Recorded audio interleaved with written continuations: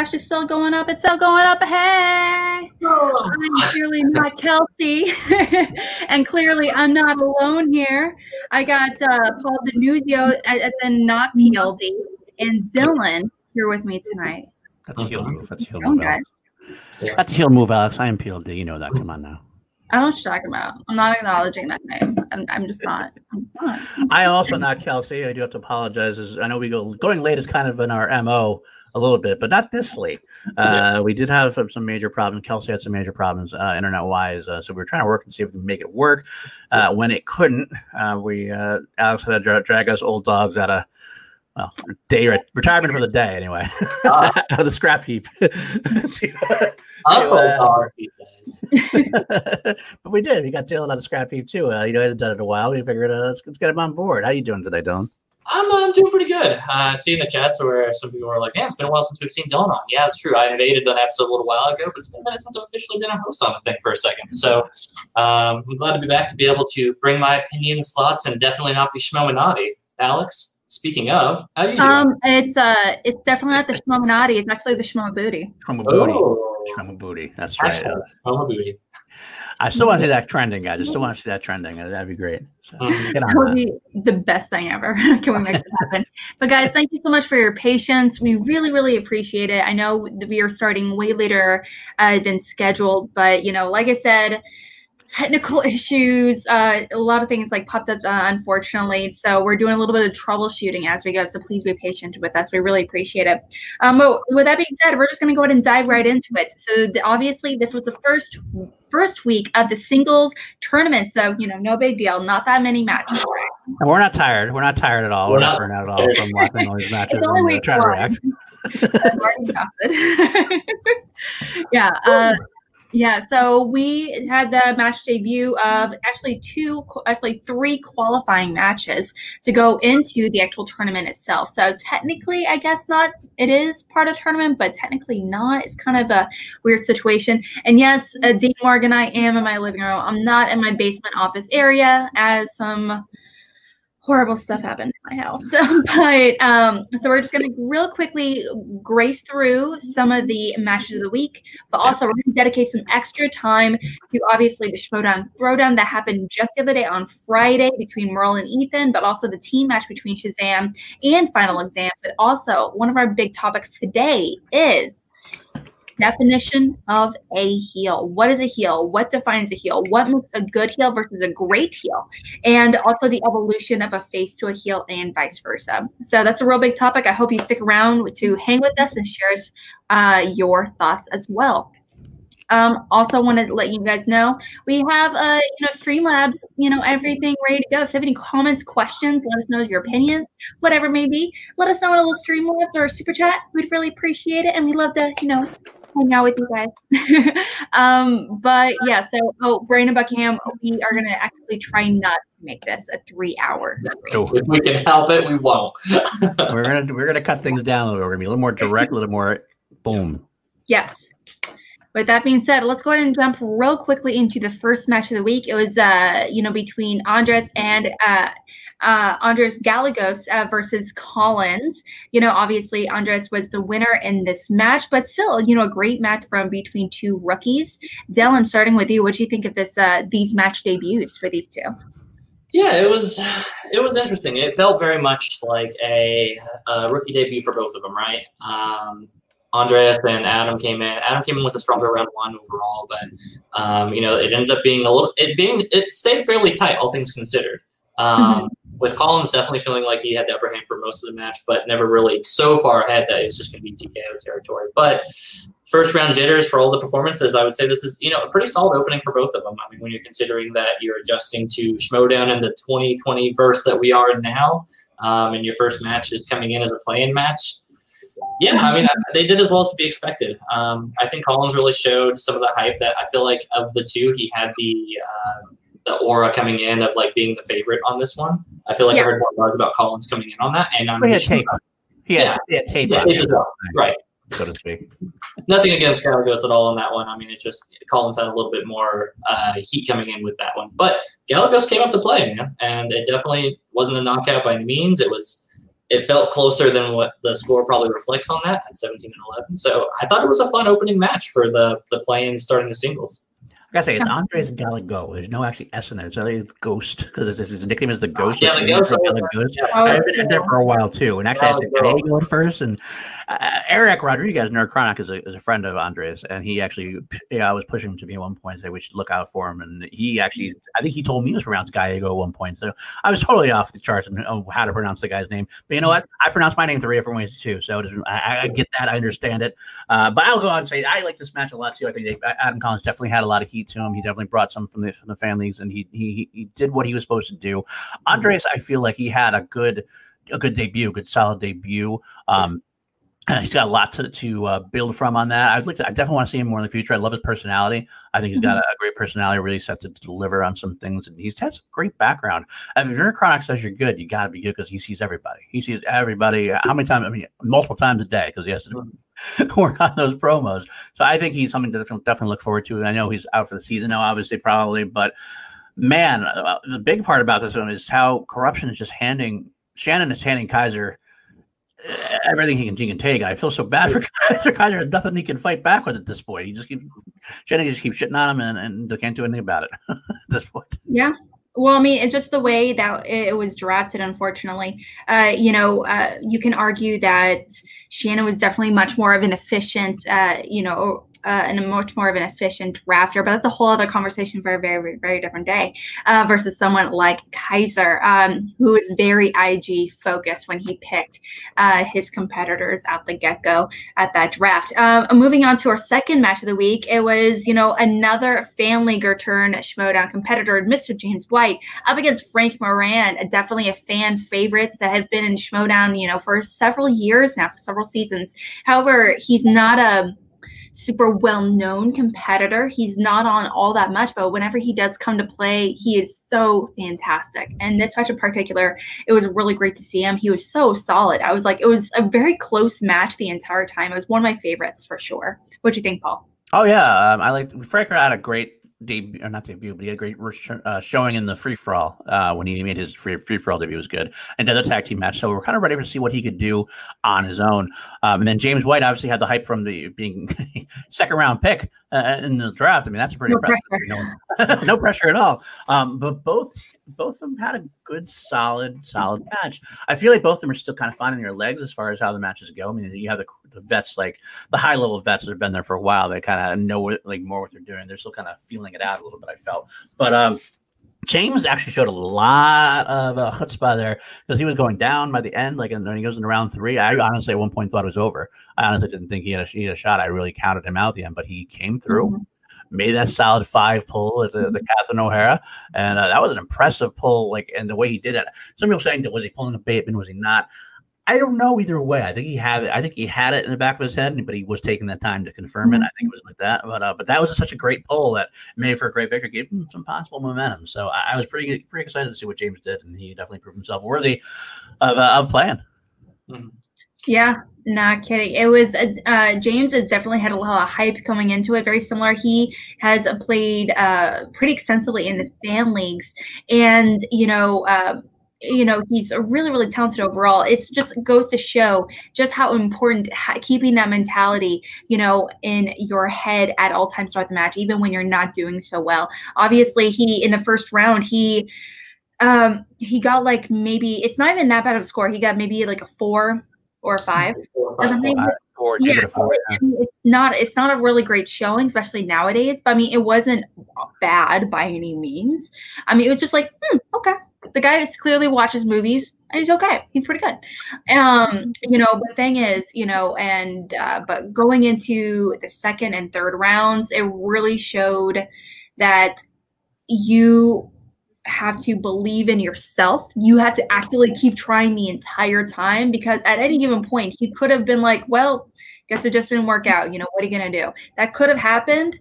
But it didn't. He definitely, he kept focused and he pulled out those points by the end. And that, to me, that 5-pounder is that's a pretty hard 5-pointer for sure. Dylan, final thoughts? Yeah, I mean, overall, I think that this match overall showed a little bit more vigor as far as the playing matches for especially for James White on this one. Round 1, rough start, and on your first match coming in, you don't want to have like 4 or 5 points on that one. You probably set a bar a little bit higher for yourself. Round 2, they were just fighting in the mud. It went back and back, but James really showing in that third round, just cleaning the plate, getting the 2-3, and especially the 5 all the way to the last second. Whew, man, that's a high level player psyche right there. That's what I came away from it, right? Is to be able to have that mindset to make it through all 3, not defeat yourself, and to be able to bring it back on that last second. That win was a hard-earned win. And I respect that, man, because, going in, it looked like he was about to be falling out, but then he just clutches it out. So James White, man, put him on that radar. Maybe he's worth that round 2 pick. Mm-hmm.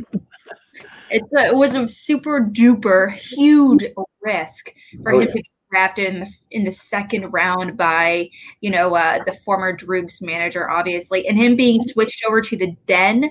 What a huge steal, especially when some kind of like rando weird guy like what's his face. So we're gonna be moving on to our next match. Marisol McKee, another fan leaguer. It's been like the week of the fan leaguers, which I'm so excited for, taking over. Marisol McKee ran away with the victory up against Bonnie Somerville. That's currently technically now 0-4. So obviously the thing is, every time she comes to play, it really kind of depends on her headspace. It wasn't a great match for her. However, this is the best match we've ever seen her play, score-wise. Yeah. Like 17 points is a really great, really great score, right? Yeah. I was like, dang. First of all, before we talk about anything else, I got to say is the entrance and the back and forth with Shannon was definitely something we hadn't seen the Schmoedown in a while, and I don't think I've ever seen Mark Ellis and Christian be that speechless. Mark Ellis's face, no one's made a gif of that yet. They really should, because his face was definitely something to keep on. We didn't know what to do, but the match itself, Bonnie showed chutzpah. She showed some great energy in there. She definitely wants to win. She obviously, she's not, we know what she is. She's not going to be a Schmoedown for lifer kind of thing. She's not watching the matches every week and everything else. Yeah.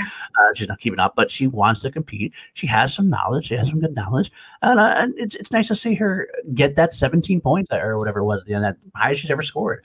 Maybe she'll keep going. Maybe she'll get better at it. And maybe it might take some time, but I know some people don't like seeing it because they say she doesn't take it serious, so there's no serious way to do it. But at the same time, if you look at old school wrestling, they had people who have there's championship level matches, but there's also other matches you can have that are just as entertaining. I was entertained thoroughly by this match, by her energy, by her fun. It was a fun match to watch. So at this point, I think you can have both in the Schmoedown and be perfectly fine. While as Marisol, stone cold killer, I love what she has to bring. She's got the ice in the veins, does not get rattled. She wasn't even putting up with Bonnie's antics. It was just, you do what you do, I'm going to do what I do. So I think she has a great future in the Schmoedown. Mm-hmm. Yeah.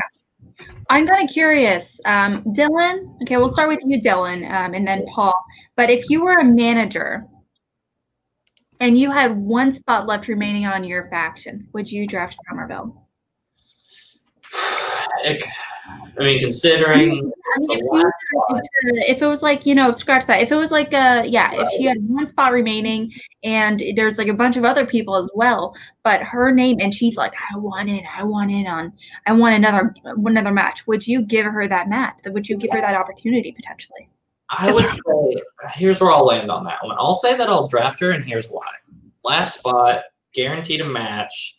Is it guaranteed a win? No, probably not. But at 0-4, you're either getting paired up against people who are just going to knock you out cold, or you're going to get paired up against a rookie.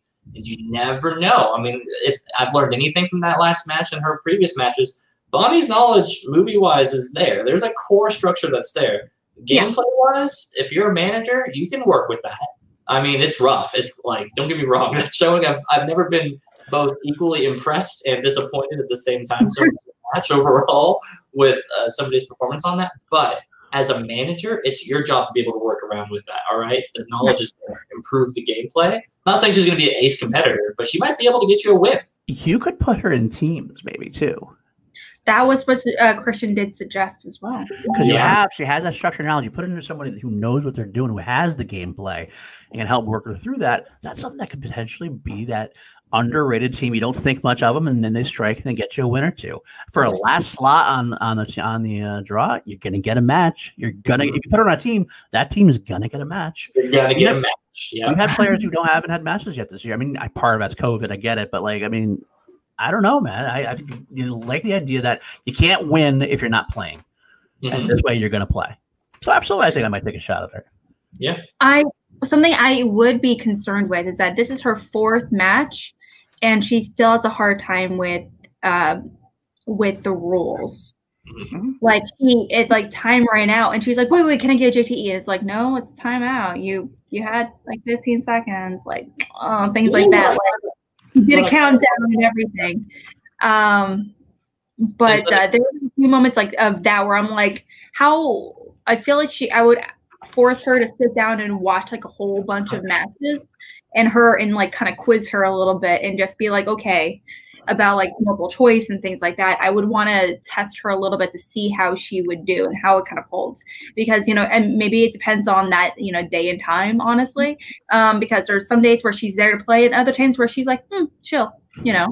So it kind of depends on what kind of Bonnie, no pun intended, shows up. So, okay. So last but not least, the big daddy, the big kahuna, the big match from Friday, the Schmodown Throwdown. Before you go into that, we should say that breakdowns and all the other matches you can find them on our channel. We had Marisol with Alex. We had Andres with Danny. And were you on that one too, Alex? I can't remember. Were you on that one? I was with Marisol. So Danny and Kelsey. Maybe Danny and Kelsey were with Alex. We had so many. We print like 15 of these a day now. We're losing track of who goes where. And Danny and I did. I did the James White one. Right. Yeah. So those are on our channel if you want to go back and look at the more in detailed depth breakdowns at that point. So, Alex, continue. Like you mentioned for the Schmodown Throwdown, so we have a singles championship match between Ethan Irwin going up against Dan Murrell for the 3rd time. For the singles championship match. Ethan Irwin obviously representing the usual suspects, and the Finstock Exchange's, favorite, arguably best competitor, is Dan Murrell. This is not only the 3rd time they played, but this is also the defining one. Like, which one is better? Because each of them have defeated each other once. So going to the 3rd one, we're like, oh no, we have no clue. So you guys, I know we kind of talked about it previously, but I'm gonna have you guys take a slight lead on this because I feel bad. I was in the middle of watching it, and I might have took a nap in the middle of the match. Wow. Well, then Schmo confessions, everybody. Hashtag Schmo confessions. That's because, we've been doing so many of them. It wasn't intentional. I didn't realize how tired I was. I was like working in the yard and stuff all day. And then out of nowhere, I sat down to watch the match, and I watched the team match and everything. And I was like clocked out for a good 15 minutes. From the very beginning of the 1st round to the end of the 3rd round. It was ridiculous. I felt so awful. So I'm going to have you guys take the lead on this match in particular. Particularly fun. I mean, we went into the match, and like you said, it was kind of like the rubber match and everything else. Dan's had another great little run, which is not surprising. He just has these kind of runs in him. Pretty much his entire career has been one big run overall. A couple of missteps here and there, but this recently has been another big one. Ethan Irwin has always been someone who is definitively one of the best of all time as far as pure knowledge. I want to say Bateman said it the other day when he says that there's anybody you could think of when you go up against them that someone could beat me without, I could have my best game and Ethan Irwin could still beat me. There's only a few people in the league you could say that about. And Irwin is definitely one of them. Those stats up there for Megs. Thank you very much, Megs, as always. Now, this definitely lived up to the bill. It definitely lived up to the bill. No doubt about that. I mean, we went to sudden death, and the whole time was back and forth. A few missteps. At some point, it was like, I think Murrell had one that was, Murrell had what, 6 points in round 1. It was 7-6 after round 1. That's not like Murrell. Murrell doesn't get a 6-point round 1. So right away, I felt like, is he ready? Is something going on? I don't know. It doesn't seem like him. And anybody else were kind of like, it's 6 points. But Murrell, you're like, wow. How'd you feel about that, Dylan, after the 1st round? Yeah, first round I was surprised. Not that Irwin was necessarily on top, but just seeing Merle put down at 6. 6 in this level of play at a championship match, like you get surprised by that. You expect 7 or perfect rounds across the board. Not to say that's a bad showing or anything at all, because I mean, yeah, for sure, he definitely picks it up in the next couple of rounds and takes the lead in rounds 2 and 3, I think, or at least comes really close after the betting round. But yeah, overall, I was surprised to see Merle down, but I had Irwin going in on this match. Irwin's my dude. Irwin is a better, more successful me. Look at the faces, guys. Look at the faces. All right, same dude. So Merle would be my dad. I don't know, or not Merle. Irwin might actually be my dad. But that, all jokes aside, there, yeah, Irwin is a beast. I think the story here for me was seeing that him come in after being cold for most of the season, right? So we'd only really seen him since the beginning. And he hadn't really got a chance to play. And true, that's true for Merle as well, but Merle got a title defense against Bateman earlier on in the season. Right. So this was a slobber knocker, man. After it was so close, it was always 1 point differences on the little swings, right? Irwin takes the first lead, Merle takes the lead for the next couple of rounds. Irwin comes back and they end up tied into the round 5. This was a tempo. I definitely will say, really quick, going back to the first round, that the first round questions were much harder this time. They definitely have this. It's almost like they must have some kind of structure. I don't know this, but like matches, like debut matches, like tournament matches, and then like championship matches. The round 1 questions get kicked up a notch. It's almost like not like 1 pointers, or almost like all 2 pointers, almost. Right. Yeah. And then round 2. So round 2 would happen, and he spun away from movie release dates, which and he ended up taking Spike Lee. And he did pretty good with that. He did pretty good with Spike Lee, but it was interesting to see where that was going to go. Whereas Merle spun away from courtroom drama and even said it was kind of a too widely ranged category. Yes. Well, that category in particular is very similar to spy movies, where it can either completely bite you in the ass. Mm-hmm. Yeah. It could be the most random movies, everything from, Primal Fear with Richard Gere to, down to Legally Blonde, to To Kill a Mockingbird. There's a lot of, movies and genres that it spans. So it's very difficult to study, dang near impossible. However, very similar to, that's like mentioned with spy movies, like, you may think you're good at spy movies, like everyone's seen spy movies and stuff like that, but at the end of the day, there's like a bazillion of them. Yeah. Courtroom thrillers, even. Think about that for a second. That is true. That's and there's so many of them that it's not. One thing about it too is a lot of them are similar type movies. You know what I mean? Yeah. It's the same movies. They kind of have the same basic storyline ish in a way, so you can get definitely details. It can get confusing at some point with that kind of category specifically. So it's probably good that he spun away and got fantasy sci-fi. And it ended up helping him out definitively because, after Spike Lee, Dan Merle was able to take the lead in round 2, or at least tie in round 2. Either way, he make up for round 1 definitively. I don't know if it was a tied after round 2 or not. I think it was just short in round 2, and then Merle pulls ahead after the betting round because he bet 1 point. Right. Yeah, it was the betting point. That was the big thing on that. Yeah. And they ended up getting movie release dates, and that was the thing. Go ahead. Honestly, that round right there is the biggest one for me. The betting round, going in, movie release dates, and I totally get it. If I'm Irwin, that question could either be like, that could come from who know where, and especially it being a possible 3-point question per se, the difficulty you expect it to go deeper. Right. What movie was it for? It wasn't actually that deep question. It was Top Gun. Top Gun, that's right. What year did Top Gun? Wait, don't tell me. Is that 86? It is 86. It is 86. Yeah. Right. So having a question like that come out, this was so much a fortune favors the bold, right? Like if you're brave enough to make the bet, then you would have came out. And honestly, it came down to being a 1-point game if you really look at it, no matter what. They went into overtime by the time it was all said and done. Ethan bets 1 more point on this, he wins into the 3rd round. But that's championship level matches, man. That's what I love about it, is the razor thin margin, and it showed just how good these guys are.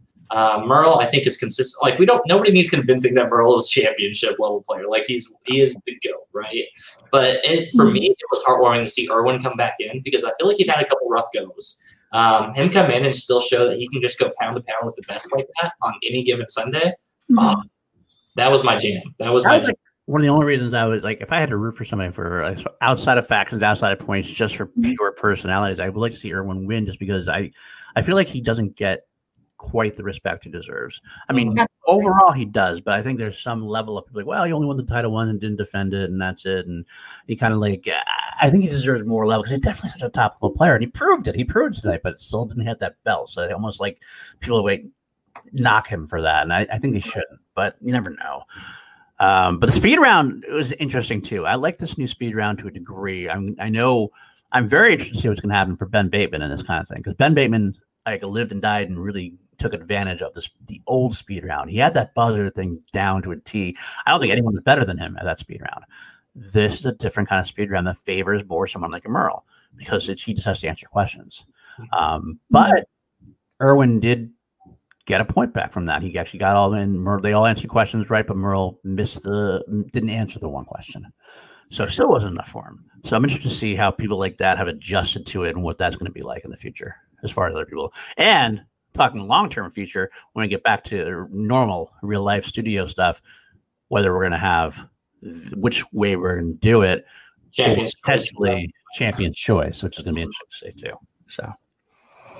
Not kidding. It's definitely, from what little I saw. I hate to be that person, but it's I'm looking at the stats here now. Like I said, I did not see the second round. I did not see the betting round from what I remember, and I barely saw a smidgen of the third round.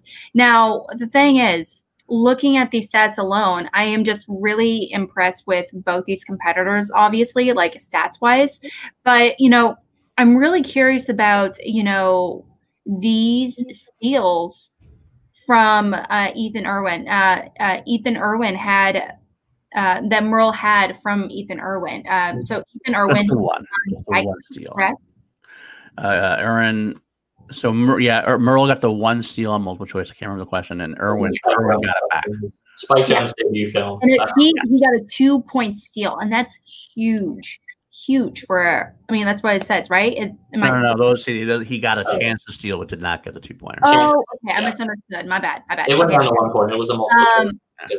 But regardless, when it comes to categories like directors, I am a tad surprised, just because obviously they are very difficult to ace, obviously. But the thing is, they're finite, a finite amount of movies, so they're hypothetically, in theory, they're easier to study versus like something like courtroom dramas, which all decades, all genres, but as long as it's themes on these, it can. However, when something with Spike Lee, that's only like 20 movies or something like that.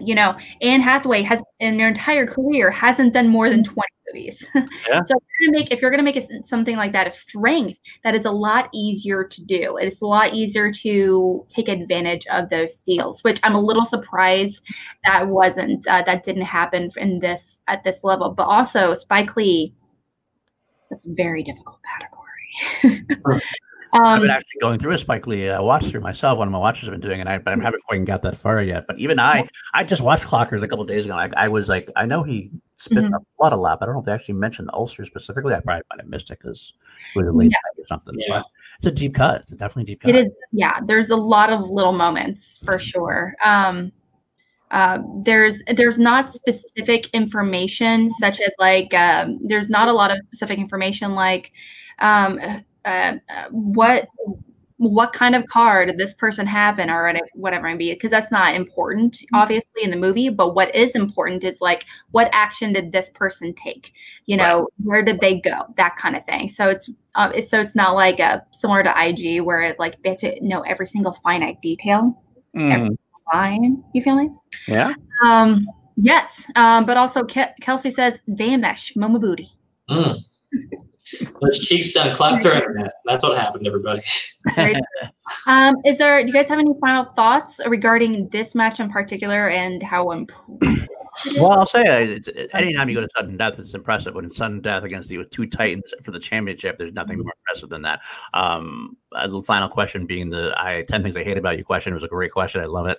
I was kind of sad that Irwin didn't get it. I was kind of surprised Irwin didn't get it. But at the same time, it's not an easy title. It's like, he can't take my eyes off of you versus you and I want to want me. But I love the question. I love what they did. I love the fact that Ethan Irwin is low key, like, just like, that sucks. No, he's ready to go. He's ready to go. He's ready to It's not going to shake him in the future. He's going to come being the same old guy that he is. And Dan gets his belt. Dan gets to keep his belt. But interesting to think that, like, this was such a good match that, like, some people actually already claimed this is the match of the year. I still would say that, for me personally, I still would argue more that Bateman Earl was the match of the year. But this was definitely in the conversation. So I agree. He went like 10 questions in overtime. Yeah. That was a wake for. So. Bateman and Merle is a strong contender. Star Wars Finals is definitely a strong contender. But when you look at this match overall, you know what? I see it as a total win. If you have Ethan Irwin on your fantasy roster, guess who's just now in the singles tournament? You know, there's silver linings across the board, right? We're always balanced. I was talking about it, actually. Specifically, the best thing that could happen was him to take Dan to sudden death, lose, and then run the table in the single for fantasy purposes, run the table in the singles tournament. Oh yeah. Yeah, it's just like and by the way, before I forget, it was also revealed at the end of this match, there was an announcement made through the Finstock Exchange. Specifically, Mr. John Roca himself, he did pop on screen and said, he also popped up on screen, and he did say right out of the gate, he's like, guys, I'm not done. I'm playing in singles. I'm in singles, which I'm like, is this news? I'm sorry, what? Right. I mean, I'm sorry, did you plan on playing one singles match for the rest of the season and be okay with it? No. This was like in other news, water wet. That's what this was not going to happen. No way John Roca was going to go out like that. John Roca gets emotional at the end of his loss, and that's going to always happen. He takes a few days, and he just misses it, and he wants to get back in the ring. That's what he does. So he's going to come back in. He's going to make his announcement. He's back in the tournament. I was not shocked. I would have been much more shocked if he had said he was done. Right. Yeah, I completely agree. I think Roca came in, and as soon as I saw Roca, I was just like, all right, we already know. Come on, Roca. Come on. We know where this is going. Roca just wanted to be the fourth member of the show. That's pretty funny, Harold. I like that. I did tell. I remember. Well, I chat with Roca right after we had a mornings with Roca, and he was talking. I was like, yeah, I'm still kind of. It was right after his match, and he's like, yeah, I'm still kind of feeling iffy on it. It sucks, but whatever. And everyone tells me it's really great and everything, but I feel like I should have got that Sid Pollock one. That's another debate for another day. But I even told him, I was like, dude, no offense, but there's no way in hell you're not playing the singles tournament. And let me tell you why. Because one, you're a prideful man, and that's not a bad thing, but you're a prideful man, and you will never, under any circumstances, let the only single match of the season will be a match that you played against Ethan Irwin be one with a questionable challenge. That's the reason why you lost. But on top of that, it is the only singles match that you competed in is one that you lost, really publicly, and now you're just gonna wait until teams no. We both know that's true. And he's like, well, actually, yeah, my profile done correct. And I was like, I know. Yeah. But it was kind of funny. It was kind of funny to see that. But yeah, he's doing really, really great overall. We did get a Streamlabs from Mr. Oscar Romo. Thank you so much, Oscar. Really appreciate it. Just wanted to drop by and let you guys know that I love everyone here. Everyone except Paul. JK, I love you too, I guess. Love you too. PLD is actually what he said. I know you're just whatever. I'm not going to confirm that. Whatever. The man who never called the news. Can't wait for Action Civil War 2. Ben by TKO. Brandon, I try every week, man, but they just at this point, it's just like adding fuel to the fire. We keep getting more popular. It's the opposite of what I want. But you know what? You're right. Just want to let you know, Hannah, we just started like 30 minutes ago. So Yeah.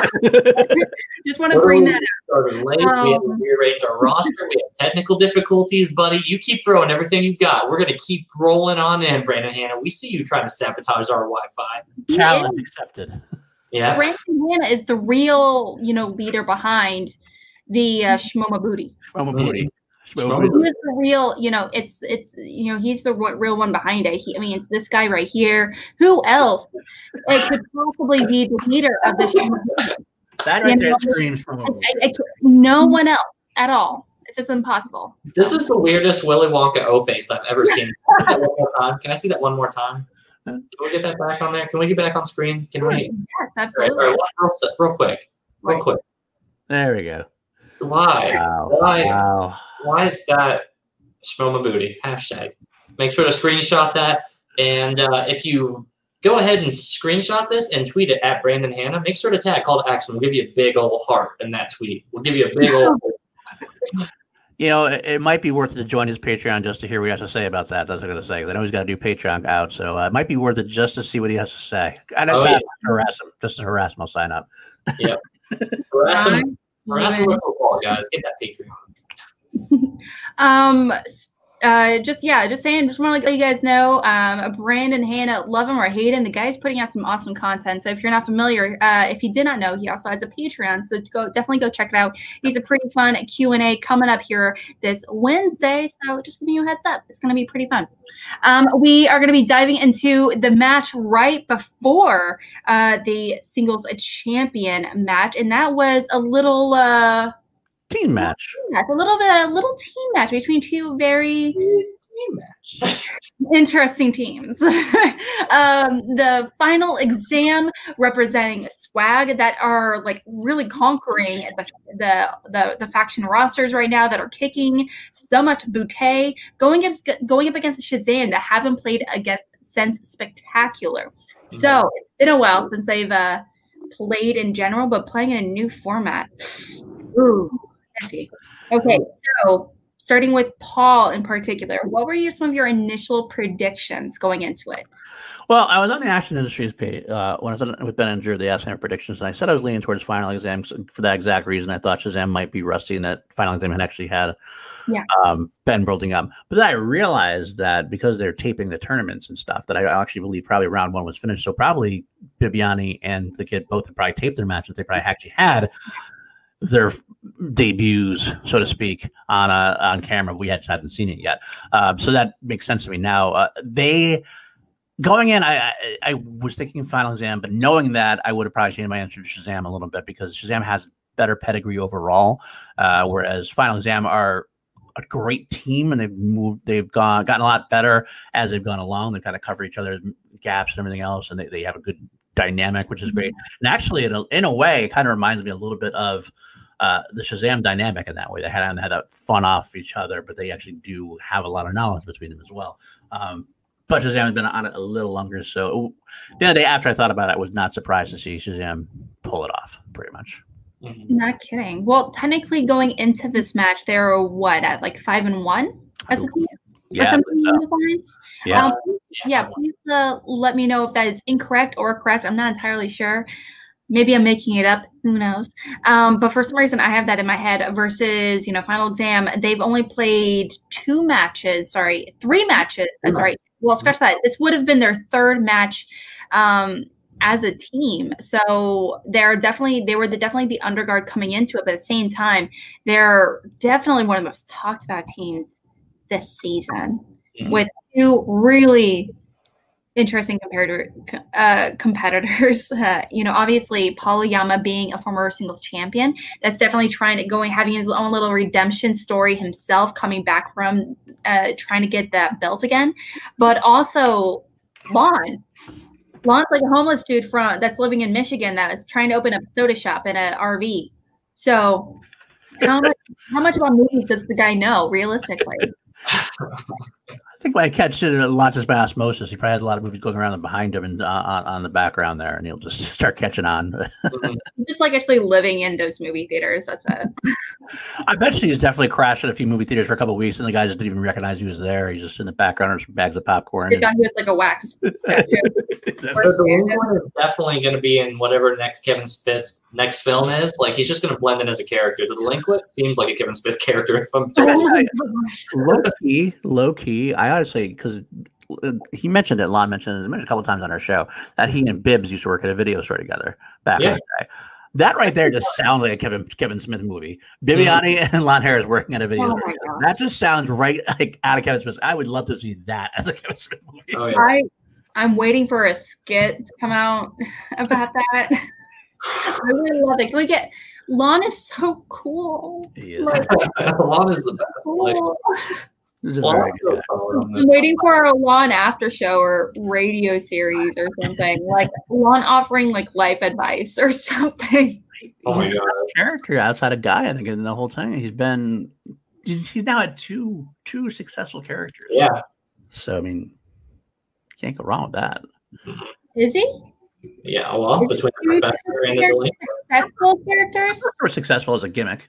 He didn't win as much, but he was over as a gimmick definitively. Well, I do know that Lon has mentioned specifically that being with the Professor, it was actually very difficult for him to compete with that character, because he would mention that he was so focused on being the character, he would have a hard time like staying focused and recalling the knowledge. So it wasn't a very good, effective character for him to play in particular. So I would also argue, he also mentioned yesterday, it wasn't just that specifically. It was also the fact when he first came into the league, he saw it as more of a show.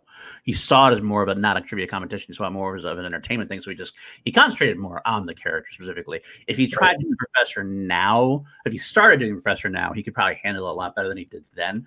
Although he did say he was starting to run out of foreign names to say, so he didn't know what else, because he's not actually that guy. So he was making up names left and right at the end there, I think. So I always started checking to see, was that guy really a director, or are you just totally making that up now? I don't know. Oh, Annette, well, do you have any final thoughts, specifically, Dylan, regarding Lon in particular? Lon is specific. Other than I can't wait to get that Kevin Smith idea rolling. Yeah, I'll say this. I think that Paul actually had a really interesting thing, because not only is Lon so impactful for this team, it's now impacting Shazam, as we even got to see for a little bit on the Shazam banter, where we got Brandon the Teen Meyer, unofficial, where he's just sitting there and he's just angsty and fighting with Bibbs at the beginning of that. Oh my gosh. Come back. So much fun. It was everything. Oh my gosh. I never wanted to have a beanie so much in my life. Oh my gosh. So good. Okay, so let's just kind of dive into the stats really quick. I'm gonna have to pull it up again. So again, thank you so much to Megs, such an awesome lady, for like putting these together for us. So appreciative of her. As you can see through here, both Lon and Oyama, they finished the first round with a solid 12 points, going up against Shazam's 15. So walking away from the first round, obviously, Shazam was definitely doing a wee bit better, and so I was kind of curious how they're going to try to close that gap with some potential steals or whatever it might be in the second round. But overall. Well, the big news there is Bibbs. Bibbs got a perfect round and got the bonus points. That's two. That's where you have the 2 points right there. Yeah. So. That was everything, too. I mean, that really was. If you look at the score coming down to a 2-point game, like, Brandon had kind of dropped the ball, and boy, was there a lot of technical difficulties not making that or those rounds any easier. We had greater tech than they did at that point. I know. Boy, can we relate with that right now. But yeah, Bibbs really clutching it out in the end. It seemed to be a really rough first round for Brandon, and if you happen to recover though, he missed the first two, and then he recovered. But yeah. But thing is, okay, so you say it was kind of a rough round for Brandon. Right. However, his version of rough is still literally a 6 out of an 8. Mm-hmm. So let's just kind of put that in perspective. Right. Well, more the idea that he got the first 2 raw. He got the same score as Dan Merlin championship match. So just want to point that out there. No, absolutely. I think it's definitely more of a perception thing, because it was like 2 in a row at the beginning that they missed. All of a sudden, like, you're in championship match and you're missing the first 2 questions. Yeah. That at that point, it's very psychological. If you, especially as one of the younger people and that's on screen, you know, you definitely want to prove that you can pull your weight as for your team, obviously. And you know, Brandon, and he was like, oh, I'm so sorry, I don't have this. And it was kind of weird because he was almost like he was apologizing to Bibbs. Yeah. And he, Bibbs, I'm so sorry, I didn't have this movie. And just, we're good, we're fine. You know, interesting other dynamic I noticed in this match is that Bibbs throughout the entire time does refer to Brendan as the kid throughout the entire time. Not kid, not Brendan, not any of that. It's just strictly the kid the entire time. Yeah. And I don't know, something about that I thought was just interesting. I was just like, man, that is really the relationship there through and through, at least as it's showing in the whole match. But yeah, I mean, exactly to your guys' point. So you're right, 6 out of 8 being a rough round. I mean, again, that is a compliment by my standards because that means you are in this A tier of competition. You are this champion. You're like just short of championship level play, or you're at championship level play, depending on the match. Like these are competitors, right? A tier. I'm gonna do a tier list again one day. Give me time. But yeah, he is this A tier competitor. So I do expect 7 even perfect rounds to be the uncommon thing, right? While the lower than that, 6 or below, those are like those are the rare moments. So yeah, absolutely. Yeah, same for Paul. He definitely. I was kind of curious to see if he was because he got 5 out of the 8 questions, and I was kind of curious to see. And he just seemed to like throughout when he got the ones wrong, he's like, oh, I still don't have it, So I was kind of curious to see if that mentality it was going to continue throughout the match overall. Just because it's.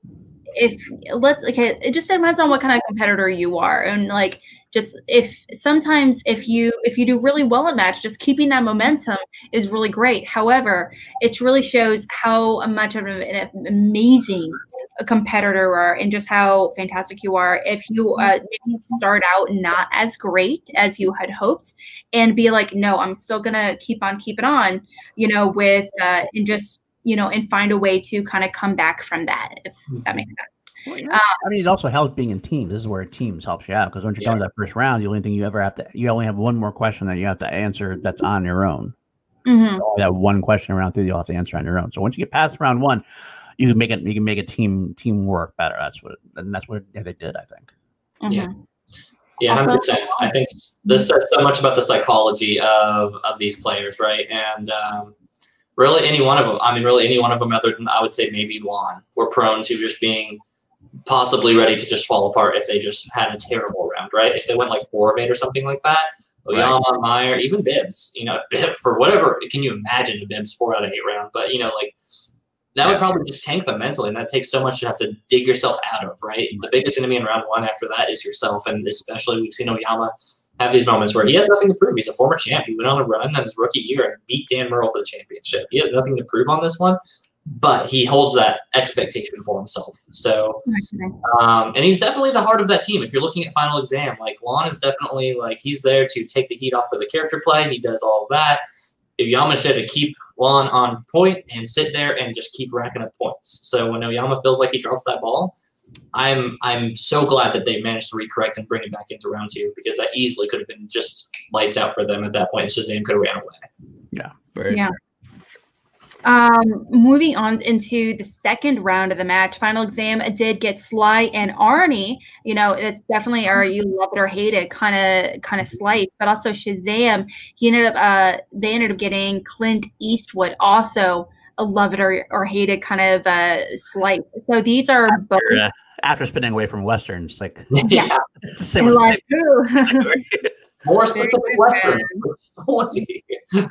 Yeah. Specifically, just want to start with Final Exam, though, getting Sly and Arnie. They did do very well, almost getting a perfect second round, except for question number 3, obviously getting it wrong. Unfortunately, depending on which side you are, Shazam didn't get that either. So Shazam having Clint Eastwood, they ended up getting only 4 out of the 6 questions. And the 4, neither one of them were able to get that multiple choice. I believe that's the I can't remember if that's number 4 or number 6 was like the Korean versus Vietnam War question. Yeah, that's one they got right. That's the one that they were able to steal. Yeah. Yes. Oh, yeah, you're right. That was number 6 then. Okay. Gotcha. So these are very difficult rounds. So what were some of your thoughts overall, guys? Starting with Paul. Well, I feel like Final Exam, they knew they were in a hole. They were in a hole already. They knew that. So they kind of, when they spun away from John Hughes, they went to Sly and Arnie. They got Sly and Arnie. And that's not a bad round for them. That's not a bad category for them, obviously. They did a good job. They did everything they needed to do for the most part. I said, like you said, four out of the 6 were 2-point questions that they got right. They got 1 for multiple choice. They just missed the 1. And the steal... Well, just bringing that up, really, the steal, the way they do steals now, definitely is psychologically different because in the middle of the match before, when you're in the studio, you have that question, you miss that 3rd question, and they steal you right away, right then and there. That's a psychological thing. Now it's like they have to wait till after the round's over, then they see if they get a steal. It's not quite as psychologically damaging, I don't think. I mean, it's just how it looks to me. It doesn't feel like it stops any momentum that way because you're not stopping any momentum. It's already done. But at Shazam, I mean, they got Clint Eastwood, and they went through and did Go ahead. Sorry, yeah, it just kind of went blank there I think my connection kind of went wonky there for a second. Everything went black there for a second. I was like, what's going on? Unfortunately, yeah, so I do know Leo Logan did mention Shazam were debating between Korean and Vietnam War, and then it backfired on him. I do want to let you know, Leo, is that when the teams are answering their questions, the other team is not in the green room on StreamYard. They can't listen in. So I just want to let you know, so they can't hear them debating between the 2 answers. So I just want to give you a heads up. They're in completely different, so they can't hear what answers are, given. Okay, what about you, Dylan? What are your thoughts? Yeah, round 2 definitely says volumes on making a comeback, but I really enjoy a round where nobody really gets a strength or nobody really gets a specific weakness, but they just get these middling categories, right? Where it's really all right, this is where we have to really show off how we can navigate movies that we may have seen once and we're trying to get it together, or, we hit it and we just crush it out of the ballpark. Sly and Arnie and Clint Eastwood are 2 categories they did not want, that both of these ones they got saddled with it, pun intended. And I think that it shows, yes, you hear the drum sounds from a mile away. But you really do see just the skill level of these teams to sit there and be able to navigate it in a way and still come out strong into round 3. I think I'm more impressed overall with the chemistry on Final Exam in this one. Just because, I expect just such a crazy wealth of knowledge between Meyer and Bibbs. Lon and Oyama, I'm convinced. Lon is definitely there, but it's always just like, I feel like Lon may have watched these just because the delinquent seems like a character who would watch Sly and Arnie, but like Oyama could be a total question mark. You don't know if he's seen these, but seeing that they're like navigating it through and having that age difference make, this is the older movie. I've probably seen this next time. It shows everything what I want to see. It shows all the strength of a team. You show all that chemistry working together. And the one positive thing that we see in these StreamYard matches now is the team communication, right? Seeing them kind of figure it out and get it apart. Probably it's whispers to us in the studio. This is the one thing that I almost want to have just them mic'd up for, because I want to hear this behind the scenes stuff. In future seasons. I love it. I love the behind the scenes stuff. That's just great. I mean, I guess I know why they don't love it. In fact, something we didn't touch on real quick about the other match is that the idea that they have code phrases now. Some of the managers have developed. It's almost like a one-up. They're trying to figure out how to get past the limitations. They're stealing my strategy. That's what they're doing. They're stealing them. That's what I have to do with my competitors as well in the fan leagues, because this is what we do. We have to. And it worked for the betting round for Dan and Gucci. Yeah. Using my code words.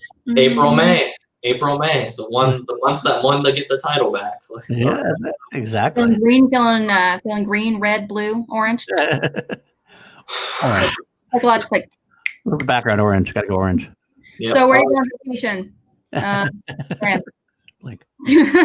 Code word. Take it up.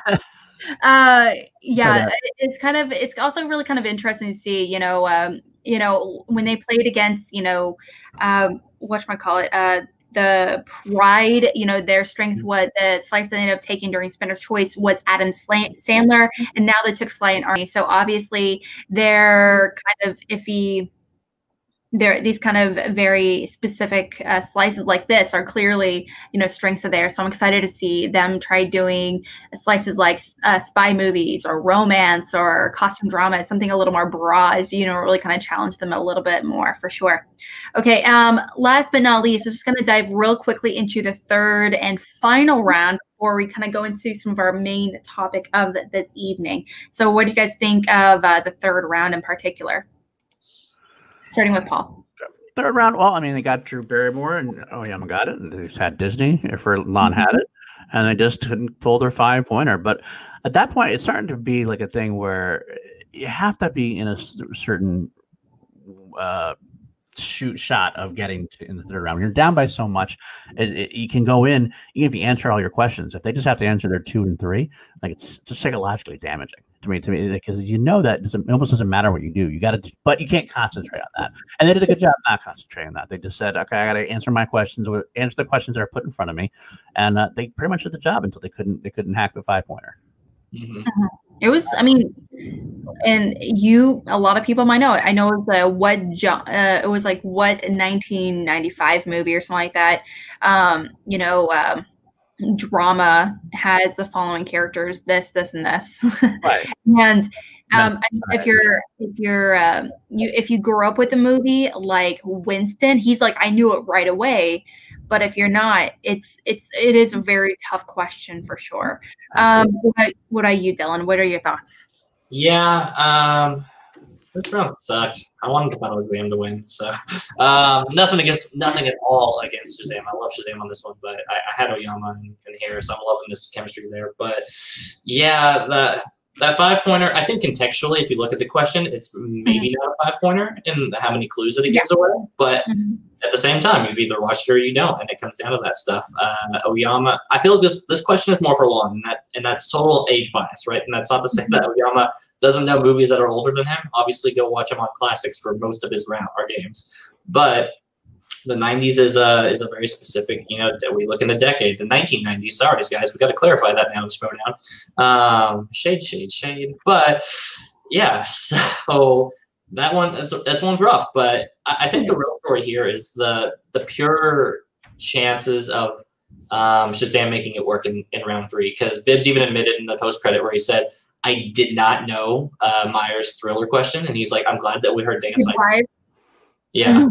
I was so proud I knew that one. I was like, it's either Albert Brooks or it's Ron Perlman. But I couldn't. But to me, their characters were very interchangeable. They're both like the gangsters, and one of them gets killed, and it's like, right. Anyway. But yes, I do know that Menace to Society was 93. I just whipped out a number as hypothetical.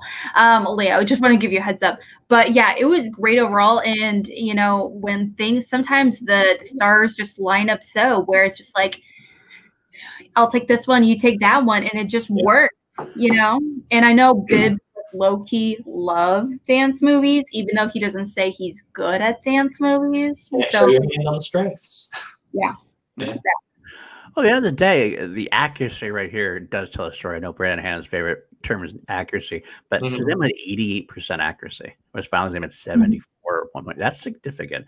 Although it's funny, I mean, it's something I didn't mention. I forgot to mention it during the Merle match. I think Merle actually had a lower accuracy than Irwin did. Ethan had a higher accuracy by like 6 or 8 points or something. Which is but that doesn't matter, honestly. It doesn't accuracy when it comes to matches in particular. Some people are talking about like, oh, this person had a higher accuracy than this person, therefore they really won. Like, no, that's not the way the match works. No, I'm not saying that. I'm just saying, but accuracy does. No, absolutely. It's kind of cool to see, though. It really is. Kind of adds, general accuracy ratings for so many competitors and everything. Just saying, 88 high accuracy. That's a big. When you're getting like 90% of the right, you're probably going to win a lot of your matches. Right. 90% of the right. Not only that, a 14% difference seems like a lot, but then when you look at the scores by the time it all wrapped up, like it felt like it was down to the wire. It came down to the 5-point, regardless of how big the difference in accuracy is. So. Yep. Not kidding. Okay, well, that kind of wraps up our excuse me, that kind of wraps up the matches for the day. So overall, that was it for the Schmodown Throwdown from Friday, and also the little announcement from Roca himself. So overall, how did you guys feel walking away from that match? Was it overall everything you dreamed of, everything you expected, or you were like, okay? For the Shazam Final Exam, for the Throwdown overall. Well worth the money. That's what I say. Well worth the money. If you're a $10 patron, you got like 3 of these or whatever this month and everything else. That right there was a well worth the money. That Merle alone was worth the money. And then you add on a great competitors, great characters like Lon Harris and the kid, and it's well worth it. So it's just what I want to Schmodown. It's everything I want to Schmodown. Oh yeah, I can't shell hard enough. If you're not at that $10 Patreon level on Schmodown, guys, you are getting your jump chunk of your money worth just this month. Literally, just this month, if you just wanted to sub and be just a little brave, you're like, I don't want a Patreon. Just this month, just getting the collection that you get from it is absurd. Yeah. Oh my gosh. Yeah. That's like the $30 for paying $10 a piece. Right. Yeah. For all the alone is worth $10 easy. Yeah. And then we get the tag team stuff, and then we get all the other stuff. Guys, you're sleeping on it. And again, I know financial situations, all that. But if you're if you need that push, now's the time.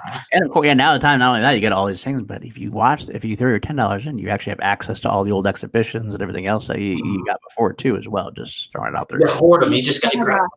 There's so many of the exhibition matches I haven't seen. Still haven't seen the one between Kaiser and Bobby Gucci. It's a fun one. I heard it's amazing. I still need to see it though. Okay, so we're going to be going into another segment of the episode, from this match. It is all right, speculate and listen. Okay, so with this match, obviously, so just kind of want to follow up with this. The person that's going to be going next week, where it's going to be between Andrew Guy up against Andrew Guy is going to be versus Ben Bateman, also like Kevin Smith up against Jericho. 28th now, though. It's the 28th. They did change the date. It's a Friday. Oh, right. Yeah, this is an older picture. Thank you for bringing that up. Yeah. So what are your thoughts? What do you guys think is going to happen? Pure entertainment. That's what is going to happen. All right. So let's start with the Action Dad Part 2, guys. I think that's where we should start on that one. Guy wins. So then you look at Jericho and Kevin Smith, and it was a lot of fun. It actually reminded me a lot of R&B and Gucci's match. Gucci. Yeah, a little more knowledge involved. A little bit more knowledgeable, but it felt rough on that one. But anyway, so the Bateman Guy match, that one's gonna be sweet. I can't wait. But Jericho and Kevin Smith is if you're talking about a match that's making people who've never watched Schmodown before come watch Schmodown, this is the match to talk about. And it's a coin flip. But Kevin Smith's on my fantasy roster right now, so Kevin Smith takes it.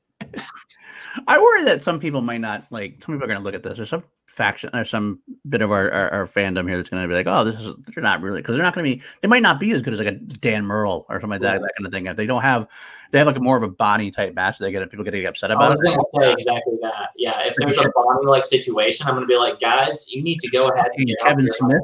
It's fucking Kevin Smith and Chris Jericho. You're getting eyes on the Schmodown like you've never gotten before. So right, please. But with that in mind, I think it's exciting. I think it's going to be because their personalities alone are going to light up the screen no matter where they are. We got Kevin Smith coming on SCN Live on Tuesday as well. By the way, I know that was announced back. That's fucking awesome. Yeah. If I had to make my prediction, I think I'm actually going to lean towards Jericho. And the reason why is that I love Kevin Smith. I think he has a wealth of trivia knowledge. Like I said, he knows movies like nobody else, but I don't think he has that 15-second recall. Mm-hmm. I think his brain is not exactly always there. I mean, let's face it, he likes to chill. He'd be a great candidate for chilled action. For that reason. Broke his way right on into that show. He slid right in there. But that's the thing is that he does. I don't know if he can pull it in 15 seconds. I think he given up because a lot of times you watch him talking movies, he was always like, "Oh yeah, and he'll take a little bit of a while to get to that movie. He knows it. He's in there somewhere. He just gotta access it. The filing cabinet's a little hard to open sometimes. Whereas Jericho. But then again, I say that, but Jericho's got a lot. How many chair shots to the head has Jericho got? Concussions versus years of smoking weed. Like, where is it, right? So I'm going to lean Jericho, but I would be surprised either way. So, All right, Dylan. Oh, wait, go ahead, Dylan. You do. Yeah. All right. So yeah, and it's strange though because I'm kind of with you though, Paul. Like my heart says Kevin Smith, but if you ask me who just has just this competitor spirit, right? Who has just this flair to want to go in, it screams Jericho in that though too. But really, I'm going to give the cop-out answer even after saying Kevin Smith on that one and say the fans win because as long as as long as us as fans get off our high horses and don't expect an incredibly technically played match, because exactly what Paul said, we could after watching Bonnie's match, I was like, if Jericho and Kevin Smith goes like this, I already hear the chat just being obnoxious, and I'm like, guys, do you not think that Chris Jericho and Kevin Smith maybe have better things to do than to learn all the rules start to finish perfectly before them? No, it takes players seasons to get this down. It's their first match. Let them play sloppy. Let them be fun. Let them just show off trivia and be entertaining. That's it. Trash talk. That's what happened. There's trash talk. All of the trash talk. All the fun. Yeah, I'm hoping that somebody spins Kevin Smith on the wheel. Oh my god, yeah, and you know they have to. That has to be on there, and it has to be hit. It has to be hit, man. It feels like a fail if it doesn't land on Kevin Smith's ears. That's just I'm never for rigging a wheel, but that's the only time I think I'd ever consider it, just for that purpose at all. But especially right after a guy match, a rigged wheel, that's par for the course, guys. It has to be rigged twice in a row. Why not? I'm a booty. It's definitely kind of a weird situation that we're in. Again, we're in this. I feel like Schmoedown's changing so much, and and unfortunately, we were put in the situation where all of our matches have to be digital and everything, and with the virtual wheel and all that good stuff. It's amazing. Christian and Ellis were like, well, got some troubleshooting to do. And, they could have been like, we're just going to scrap this season and start over next season. They were like, F it. No, we're going to be going head on and just keep on, with these awesome matches. And it just keeps blowing up and I honestly don't know if we would have, this match if it wasn't for our current situation. So I don't know if we would be able to have Jericho and Kevin Smith realistically if it wasn't virtual. So I am supremely grateful that this is we have this opportunity to kind of go through. I'm so grateful that, people on the upper tiers of Schmoedown that are able to really not only have the connections, but really get this going. And also Roxy, making Jericho happen. Oh my gosh, girl, good for you. Amazing. My money also is on Jericho. It's funny that I'll say that. Personally, because Kevin Smith, he's kind of infamous for it. Like in interviews, you ask him one question and he'll give you a 20-minute answer. And that's the entire thing. You don't have enough time to provide anything else. And like you said, his recollection when it comes to things off the top of a hat, when it comes to movie news, is movie stuff is very here and there. So I am kind of curious. Also, he gets stuff about his own movies wrong all the time. He'll be like, yeah, Jay and Silent Bob Strikes Back came out in 2012. I don't think it'd be that off. I don't think it'd be that off. Things like that, where he gets stuff regarding his own movies incorrect sometimes, and he's like, oh, in that general time period, whatever. But Jericho, he's getting knocked on chairs and stuff all the time, and that takes its toll on the body.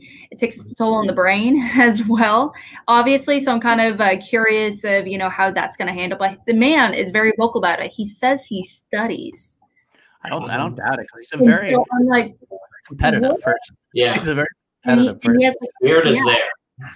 Yeah, so and he has a movie podcast, or he has some kind of movie web show or something like that. So I'm gonna give him the slight edge, but also Andrew Guy is obviously gonna obliterate Bateman. So we're gonna talk about that thing. Yeah, guy's got Bateman hand down. I mean, come on now. We're team Guy here. There's no way. Guys, come on now. What is your hour? So that wraps it up for our quick speculations for upcoming this week. Let's just kind of dive into real fast, just real quick skim over the upcoming matches for this week. Sure. That is Tomorrow it's going to be Lon Harris versus Graves. Who do you guys think is going to win that one? My money is going to be on Lon. I think that he doesn't play enough, and I think Lon's in the moment. So I think Lon. Yeah, Lon's hot right now. He's on the momentum, so I want to give it to him just for that edge right there. Same. Lon across the board. All right. Moving on to match number 2. That's going to be on Tuesday. Preston versus Zipper. Who do you guys have? Don't do this to me. I love them so much. I don't want a full-on explanation. Just give me with your gut answer. Zipper. Zipper? Okay. Zipper. And all right, over to you, Paul. Come back to me. What do you got? I'm going to go with Zipper myself, but also I'm all about upset city, you know? There's always going to be some upsets in there. Maybe I'm going to go Zipper too. I think I'll go Zipper else as well. I think I would not be shocked if Paul wins, but Zipper. Well, absolutely. Paul definitely favored it, I think. But obviously, but at the end of the day, it's just Zipper. I love Zipper so much. Moving on to Yater Paramo versus Vejvoda, who we saw previously perform in the Star Wars match. So that's going to be an interesting one. Okay, so Yater obviously coming hot off his match against Brittany from the dungeon. So that's going to be pretty interesting. What do you guys think?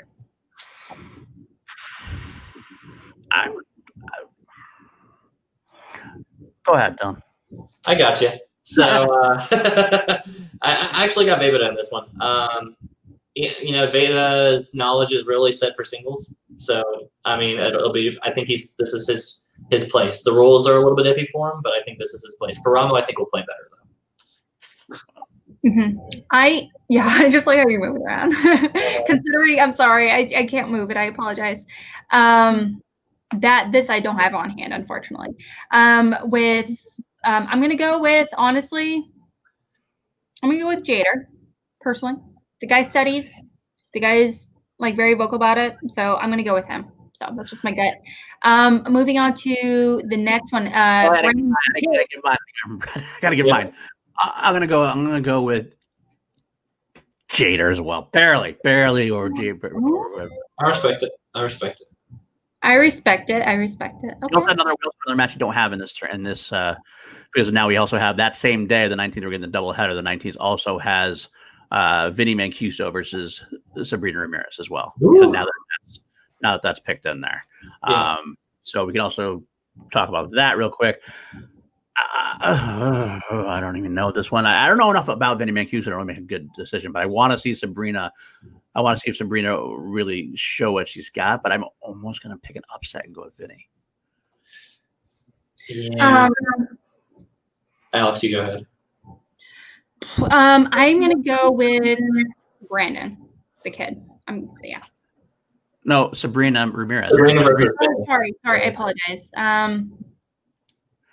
It's not on there. Sabrina versus Vinny Mancuso. Yep. I'm going to take this down. I should don't need this up. I'm going to go with Sabrina, honestly. Vinny did have a really great, solid debut, though. Look and see. Oh, that's so fun. That's so fun. See, this is why when chat asks why Dylan isn't on more streams, because I get ruined. You put me in this middle box, and you put ads over me. I'm going to put Vinny on this one because Vinny's on my fantasy draft. So I need him to win. I love to see Sabrina go. I love to see Sabrina go far. I really would. I think, but I've heard some great things about Vinny. So I don't know. We're going to have to go with Vinny. So yeah. All right. Now we have the kid versus Alonso Duralde. Oh God, this totally goes on round 2, and it makes or breaks this whole match. But I'm going to give it to Brendan Meyer on this one. I gotta go the kid also. I think the kid Alonso seems to be one of those guys who has great knowledge, amazing knowledge, but never quite gets over the hump because of gameplay or something. I think that kid just ready to go. I think it's gonna be the kid. Same. Yeah. I believe that's the last match of the week. I want to say, is that correct? No, I think we have. But they have the throwdown, of course. The throwdown. Oh yeah, that we already talked about with Jericho versus. No. That's next week's. Yeah, this week's the teams one. We have the Boss versus Shazam and Founding Father versus Corruption. There's so many. So many matches, guys. Look, can we just say, look at us? I've aged 10 years just thinking about this. I haven't even done any of the breakdowns. I'm just aged from everybody else doing them. There's nowhere left. All right, so the Boss versus who's the Boss versus Shazam? I think Shazam has been power hungry, but I'm going to go Who's the Boss. I feel like they're ready. No, wait. Okay, so I just want to make sure it's Founding Fathers versus Corruption, and then Shazam versus Who's the Boss. Yep. Oh, okay. I thought you said Shazam versus Founding Fathers. My bad. No, it's the number one contender match. Who's the Boss versus Shazam. The winner will face the winner of Founding Fathers and Corruption. Yeah. I'm going to go Who's the Boss over Shazam by a briefest amount. Although Bibiani's playing so well right now, and Bateman might be rusty, so I don't know. But I'm still going to lean towards Who's the Boss right now. I'm gonna give it to Shazam. You know, I think that there's gonna be some ring rust coming into that one. They got that out of the way, but I think if the internet messes up Bibbs, I actually just automatically give it to Who's the Boss though, because the internet is the biggest heel to Bibiani after this last tag team match. I think. Yeah, I have to say low key. I do think realistically, I do feel like Who's the Boss is going to win, just because Bibbs has not been able to beat Ben, and Ben is all about that psychological warfare. If he whispers a line to Bibbs, Bibbs is done. Bibbs just cracks. I wonder if that happens over the StreamYard as well as it does in person. Yeah, the thing is, when we even watched the Shazam in the match against Final Exam, though, we saw Brendan just being a little iffy. He was definitely, I don't want to say he was all over the place, but he was moving around. You could see him almost like break his attitude a little bit, and Bibbs had to help recenter him. But I don't know if, I personally don't know if Bibbs and the kid have that relationship where the kid can help recenter Bibbs the way Bibbs can help the kid, if that makes sense. And if Bibbs is cracked, the whole thing falls apart, I think. And I know Ben is all about the psychological warfare. He knows what he can do to Bibbs. He's never been able to beat him in teams or singles. And so that's why. But I would really love Shazam to walk away with the win. I would not be surprised if they win. Absolutely, at all. They definitely have. Mega surprised if they win. It is very much a 50-50 match. Either one of them could come out on top, and I would say, yeah. I mean, that doesn't surprise me one bit. But I really think it just comes down to format at this point. It's going to be such a weird way to be able to do antics over StreamYard and not worry about like Ellis and Harloff saying, guys, cut the chatter in between. Like, we need the streams to not explode while I have you guys all in here. So it'll be interesting to see how it all plays out. It'll be fun. Founding Father versus Corruption. Yep. Yeah, guys, can we just move along? I can't make it flipping a coin again. Wait, so who won the last time? Founding Fathers. Founding Fathers won barely. Barely won on that. What? Founding Fathers like a better showing than that. You know what? I'm going to give it to Corruption. For the reason that I just feel like they just keep trading, and I know that Corruption went like 2. I think it's like 2-1 right now. This is like their fourth match, right? So Corruption, Founding Fathers, Corruption. Or Founding Fathers, or Corruption, Founding Fathers, whatever. I'm giving it to Corruption because Chance Ellison's been on such a very big, strong run. So hot. Yeah. So. He is so hot right now. Chance Ellison. So hot. So hot. Brilliant. Thing right now. It really, again, just like the other one, it really can go either way. I actually really want Corruption to win, but I feel like realistically, I do think Founding Fathers are going to walk away with it. Dan is so hot too right now, though. I say that because Dan Murrell, he feels like he's unbeatable right now. He's on a roll. He's comfortable with this format. He's comfortable doing the speed round in this way as well. Roca also, even though he did lose to Irwin, that was a fantastic match he gave, and he lost because of a technicality on Sid versus Sydney Pollock. And I do feel like they voted justly on it, because I would have never accepted, but he lost on a technicality, and he clearly knew the answer. But also KO, they're definitely on a roll. Obviously, with both competitors and Corruption going to the finals in IG. But that being said, they've been both studying a lot in IG. Not as around studying. So it's on both. So I would believe the chance. No, absolutely. It's just that's still they're human, and there's only so many hours of the day. And that's a lot of content to get through and sit through realistically. So I think it's all going to come down to Kalinowski. To me, that's what it's going to come down to, because I think Chance is going to do well. I think Dan's going to Dan is going to be Dan. Roka's fine. Roka's going to be fine as far as that's concerned. But then it's going to come down to KO, because KO is, even though he went for the whole triple belt thing at one point, he was always much better in IG than he was in the singles. Oh yeah, he had a good run in the singles, but mostly in teams and mostly because of Chance. So I have the feeling it's all going to come down to how Mike Kalinowski does. Mm-hmm. Yeah, not kidding. Okay, so that's big. That's another huge one coming up later this week, which I am so excited to see. That is our action-packed content for next week. We only have to do 15 more hours of covering videos. Make sure that you sign up to go be a guys, we should actually start scheduling stuff right away, to be honest. Okay, let's kind of dive into, like I mentioned, that was all of our things for the day. We are going to be diving into the next segment of this show, which is, again, well, actually, that was actually, now that I think about it, that was Schmoedown News. And let's just kind of go back into the whole speculate and listen thing. All right, stop, speculate and listen. There you go.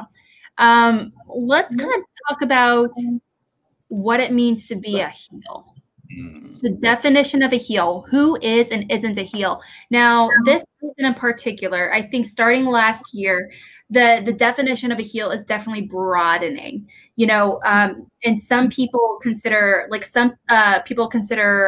Macuga a face. Others consider him a heel. And so that's kind of a weird definition. But same for Video Drew. Some people consider a face and a heel. So it's kind of an awkward situation. But it's kind of a weird situation we are in now. And that kind of transition from a face to heel and vice versa. But what makes a heel? What makes a good heel versus a great heel as well? But let's just kind of talk about the definition of a heel specifically. You got to talk about heel. You got to talk about where it came from. It came from wrestling. Mm-hmm. And the old school definition of wrestling is a heel is someone he's the bad guy, and he makes the audience hate you. The audience should, if you're doing it right, hate you. And you come to watch the heels lose. Roddy Piper was booed out of the stadiums. He was people threatened to murder him. He actually had to they'd have to sneak him out the back door in order to get away from being physically assaulted, stabbed by the crowd. It's ridiculously legitimate stuff that used to go on back in the day. Him and Jesse Ventura the same way, because the crowd hated him so much. And the reason why he did that is because you paid to see Hulk Hogan, the hero of the day back then, kick his ass at the big moments. That's what the audience wanted to see. They wanted to see his ass kick. So technically speaking, the heels right now, the biggest heels right now, going by that strict definition, are Hannah and Chandra. That's a strict definition. Even Andrew Guy, who I love as heel of the year, and everything else is a different definition of heel, because Andrew Guy and someone like a Shannon this year, for example, are great heels because they're great smack talkers and they're disrespectful, but they have people loving them. People love them so much. So that's where it comes down to. That's where the heel definitions start getting a little shady, for lack of a better word. What is a real heel versus kind of a bad guy, but he's loved? So it's hard to exactly explain, almost, in a way. And this is kind of where I want to tie in that evolution piece. If we're going straight wrestling period, right? We go to these classic antagonists, right? They're just pure villains through and through. You're supposed to boo them. You're supposed to hate them. And then we hit, if we're talking wrestling terms, and what I think is more relevantly heels in the Schmoedown, is the Attitude Era of heels, right? Then I'm going to interject real quickly. That is why I said back in the day, Roddy Piper. That's the original definition of heel. That's what I'm talking about. So. Exactly right. So carrying that in now, I mean, I would agree. I think if you base your idea on a heel, then you start there and you work your way into the evolution of it. You know, as a kid who grew up in the 90s era, and then that's the Attitude Era of heels, Stone Cold Steve Austin, The Rock, all of these people who are hot on the mic, who are very much heel mentality. This is where Schmoedown heels, I think, came in. Roka says openly that The Rock is his biggest inspiration as character on that one. You take Guy, who took it to what I think is the next level beyond, not necessarily beyond Roka, but he definitely upped his game and became more iconic in that way as well. You know, and then I think from there, then you start evolving into what I think is the more interesting heels. So I don't want to just put it into a box and say Chandra and Hannah as pure traditional heels. Sure. Then you get Guy, you get Shannon, you get all the people who can drop it, Roka, all hot on the mic. but you kind of love to hate them a little bit, right? Like that is kind of part of the fun. Trust us, if we have any relationship of loving to hate Roka, look at our videos from anywhere from 2018 to before. But we love you, Roka, now. It's all good. So then you look past that, and then you start getting into characters that are technically heels. And I know Alex is going to love to take over on this one. The evolution of not just being a shit talker, but just being somebody who is bizarre but angsty, but you can tell is the antagonist. And that's the best way I can describe it. And when I hear heel, I hear who is the person who I feel like people are kind of against, even the players. And this is where I love Video Drew and Tom's evolution of the heel, right? You take it into this weird, different spectrum they definitely have their moments. Drew especially has moments on the mic where she kind of puts out, and, she's sitting there just like, oh, how do you spell cat, Christian? That famous, lovely line on it. But you have these little moments where they're, my internet is a heel, exactly right. The ones you love to hate. I think this is kind of where it's gone from you want to hate them to, oh God, I hate them, but they're so entertaining. I love them. Yeah. Mm-hmm. There's, some people are kind of bringing up in the chat is, in order to be not only a good heel, but a great heel, you need to have the audience boo you. They have to be against you as well. So some characters such as Andrew Guy and Shannon Barney, obviously fantastic characters, people that we love. Thing is, they say nothing but derogatory things. Sometimes, in a lovable way towards their own faction sometimes, but also against other competitors, other managers as well. And it's so great that we love them so much. But the thing is, they're not booed when they say these things; they're cheered. So does that, by them still being loved to the extent that they are, in spite of their heelness, does that make them not a great heel? No, and here's why. It's about what Dylan says, evolution. When I brought back the old school 30-year definition, back in that day, people thought wrestling was real. Yeah. People thought wrestling was real. They thought Roddy Piper was that fucking much of an asshole. They actually literally wanted to kill. I mean, you're talking about stabbing the parking lot. But back in the day, what I'm saying is that nowadays, just like evolution in the 90s happened, we know that this is storylines. We know that we can watch Andrew Guy and Ben Bateman. Well, we could watch them in Action Movie Anatomy. And we know that Andrew Guy is probably one of the nicest guys you'll ever meet in your life. Sweetheart of a guy, really. So when he starts going derogatory, starts going heel, and this version of heel is basically, I'm going to attack the good guys by disrespecting them, by calling them out, by trash talking them, by doing heel things. Like, I'm going to put my foot up on the desk. I'm going to start saying shit. I'm going to talk during the match what I did during Dan Murrell. I'm going to flip off Dan Murrell at the end. That is how it began. But we enjoy it now because we understand that this is not really Andrew Guy. If we thought Andrew Guy was really this guy, people would hate him. But they know he's just a damn good actor.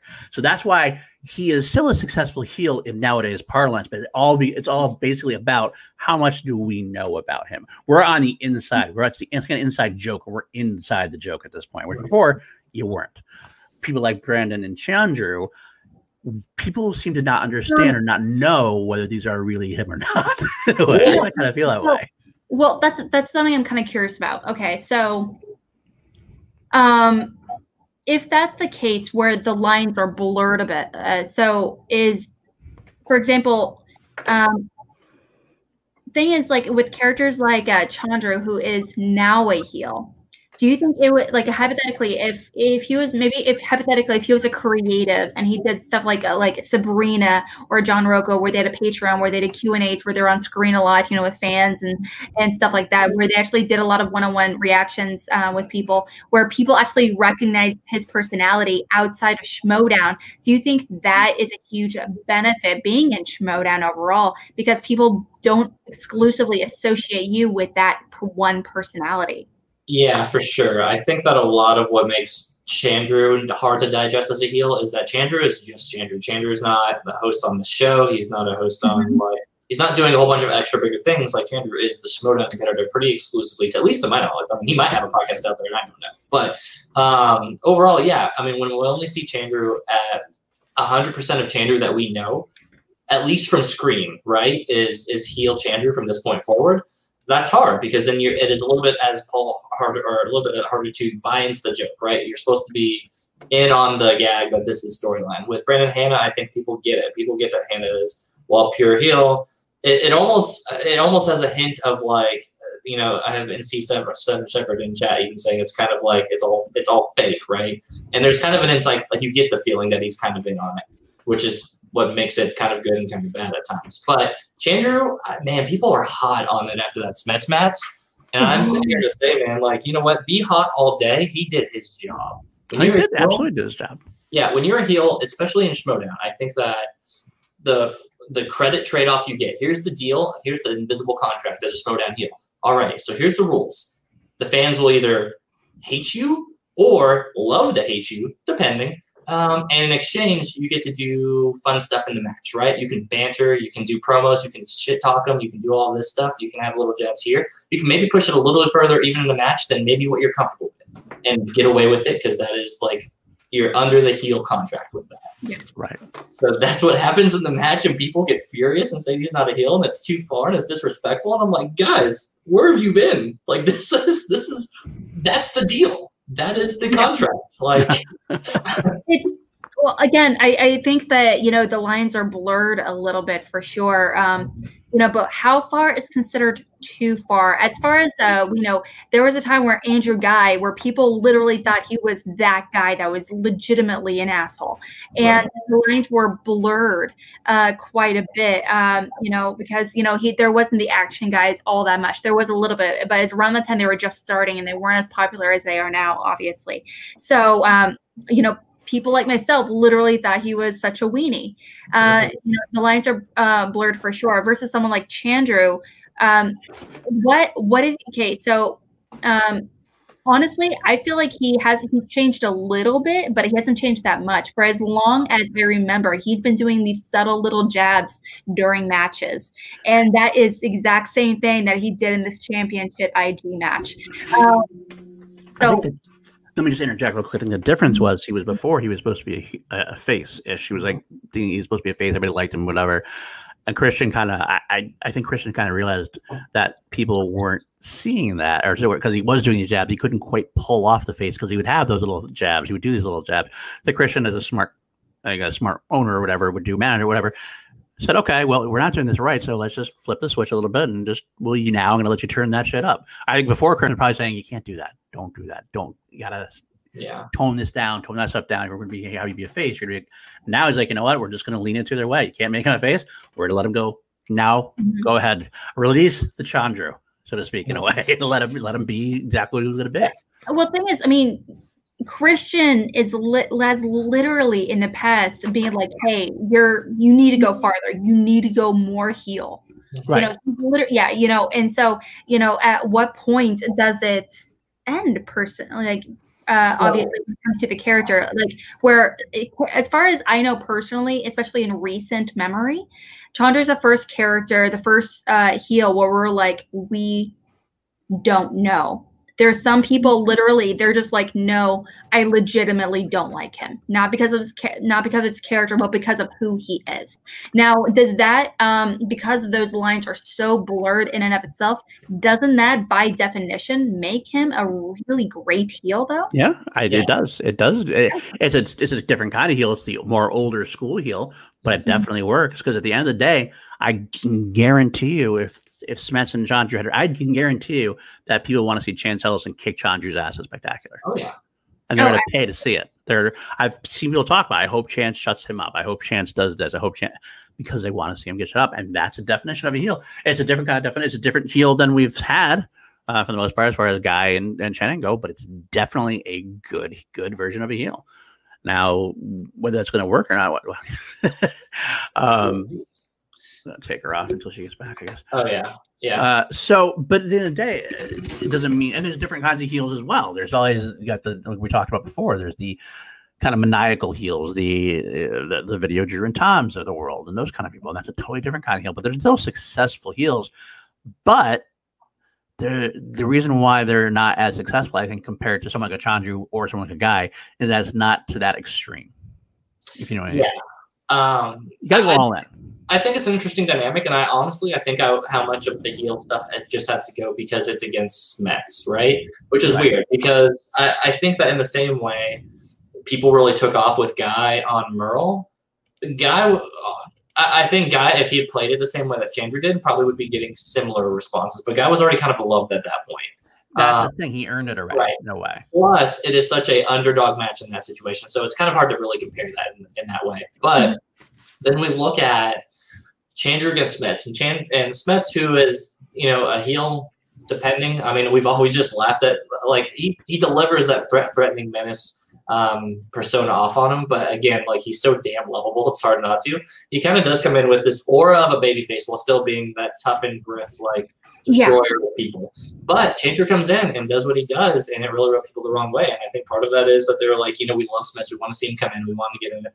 And I think that big fall for Smets in Chandra Rising while doing the taking that he has to the next level. I think that just made it so much harder for people to take. But again, if you say that it's gone too far and you watch the Guy match and you praise that for the work that it's done there, take a look in the mirror, guys, because Chandra wasn't even nearly as bad. Guy put his feet up, took pictures with Merle during the match, and then jumped on the thing and flipped him off after he won. Yeah. Well, I mean, at the same time, also, that Guy, that definitely did not sit well with Merle. We know that now afterwards. It did not sit well with Merle. Guy got to make up with Merle afterwards. But that's part of the idea. But nowadays, also, the thing is, people you're supposed to know that. Like, when Guy and Ben were doing their thing, there was nobody else really doing it. I mean, Roka was, but he was he was actually more of a face at that point. He had turned more of a tweener. But everybody else doing that kind of character work that everybody else was doing at that point, as far as heeldom goes. So nowadays, but you should kind of know that now. It's interesting that they're still kind of having that question mark. The fact that it's so murky, is fascinating to me. It makes me wonder what is going on. I mean, I got to tell you another thing about the heel, just another interjection thing, is one of the things you got to do is that if you listen to somebody like a Chris Jericho, that's one reason it's great to have him come on Showdown, you never want to bury your opponents. That's what a good heel has to learn, because if you bury your opponents in smack talk, then and you beat them, then you're supposed to have beaten them. You know what I mean? So it ends up cheapening the match, because you got to remember what some people forget to do, and I think a lot of people forget to do, is what is your main goal? Your main goal is not really to smack talk and disrespect somebody. It's to build up the match. You're all about promoting the next match, and you want to make it so you don't want to say, like, this guy sucks. You want to say, well, this guy has done a lot of things, but I'm better than him. That kind of thing, in a way. It's a different kind. It's a fine line, but you want to make sure you want to see when Merle faces Guy, you got to get over the fact that you want to see why do you want to see this match. You don't want to see anybody Merle disrespecting Guy. You don't want to see Guy completely disrespecting Merle. You can disrespect a little bit, but never his gameplay. Right. Yeah, it just becomes a very gray line, and obviously as well, we do have a bunch of people within Schmodown that are actors, that are performers by extension in general, but some people aren't. Like someone like Chandra, his isn't. As far as I know, I think he's a student. He's like a bachelor's or his master's or something, and I did. And and so this is something he's just doing for fun, and so he's not really he's not an actor. So maybe what he's doing, he just doesn't realize how it does come across, or whatever it may be. It's definitely a blurred line for sure. But also, I mean, there was a real people that aren't familiar with matches, or is like a real he also, I mean, like his heelness attitude at the end of the day, he was smiling the entire time. He was like doing this. He was doing a high five, or he was just like his whole physical demeanor technically by definition was in heel behavior. However, his attitude behind it, as if it was like, oh yeah, he's like, oh, you're obviously, it's just, it definitely got inside his head. And Seven Shepherd did say earlier, I kind of want to mention it, said Hannah is a pure act as a heel. It's all fake. Chandra is much more of an extreme version of what Roka thinks Bibbs is. He's a nice guy, but he throws dirty jabs at people while he thinks he's being nice. Bibbs is 100% a face. Just want to point that out there. Yeah. He's got facts, but he's 100% a face. Interesting. Let me just target what he said. I don't know if Chandra is being. I don't know if Chandra does think he's being nice. I don't know that, to be honest with you. I wonder that sometimes. The act of it itself, of him like smiling on stage and be like. My hot take on this is that Chandra was not heelish. Like technically, that's not a heel behavior thing, but the way he's kind of going about as if sarcastic, that is a little heelish. I think on presentation you definitely get what I think Snyder coined it best. I talked with Snyder about this once, and Snyder said that he's like, Chandru's a wolf in sheep's clothing. And I think that's a pretty solid representation of like the character of heel that Chandru is. But yeah, I think in the Smiths match, he could have definitely taken it further. I think people who are saying that it was not like disrespectful, the hot take there is Chandru didn't take it far enough. Chandru could have pushed it. Are you kidding? You got a question on your accent. He could have played a racist card if he wanted to. Oh my gosh, he totally could have. He could have. Yeah. On it, and that like Kevin had a hard time putting a challenge up there in any way. So listen, here's the rule with the heel stuff, because heel is an umbrella term. I think the best way to look at it, just in the story narrative aspects of it, it's the antagonist. It's the antagonist in whatever form that is. It's the person that you're going that's creating the conflict, creating chaos. I saw somebody point out pretty much exactly that statement, and I totally agree. If they're creating conflict, and Chandru's doing that, check the Facebook, last I checked, conflict away, then he's doing his job. So yeah. Very true. I guess the reality of the situation is, and I don't, again, this is I'm bringing up something I don't know much about, can't say anything back and forth, but like, is it show? And how are they doing things backstage? Mm-hmm. Okay, behind the scenes, Andrew Guy would come up, shake your hand, and like eventually talk and everything else. Is Chandru is doing that as well and making himself known as being somebody who's respectful and this is all part of the show?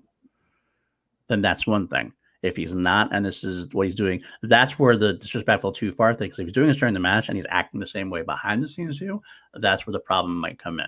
Because I know we had this problem initially at one point with Paul Oyama when he first came to the league, and Chance Ellis when he first came to the league. They had this cocky heel behavior thing going on. They thought they were being part of the show. They were the newcomers onto the turf, and people had some problems with them backstage as well.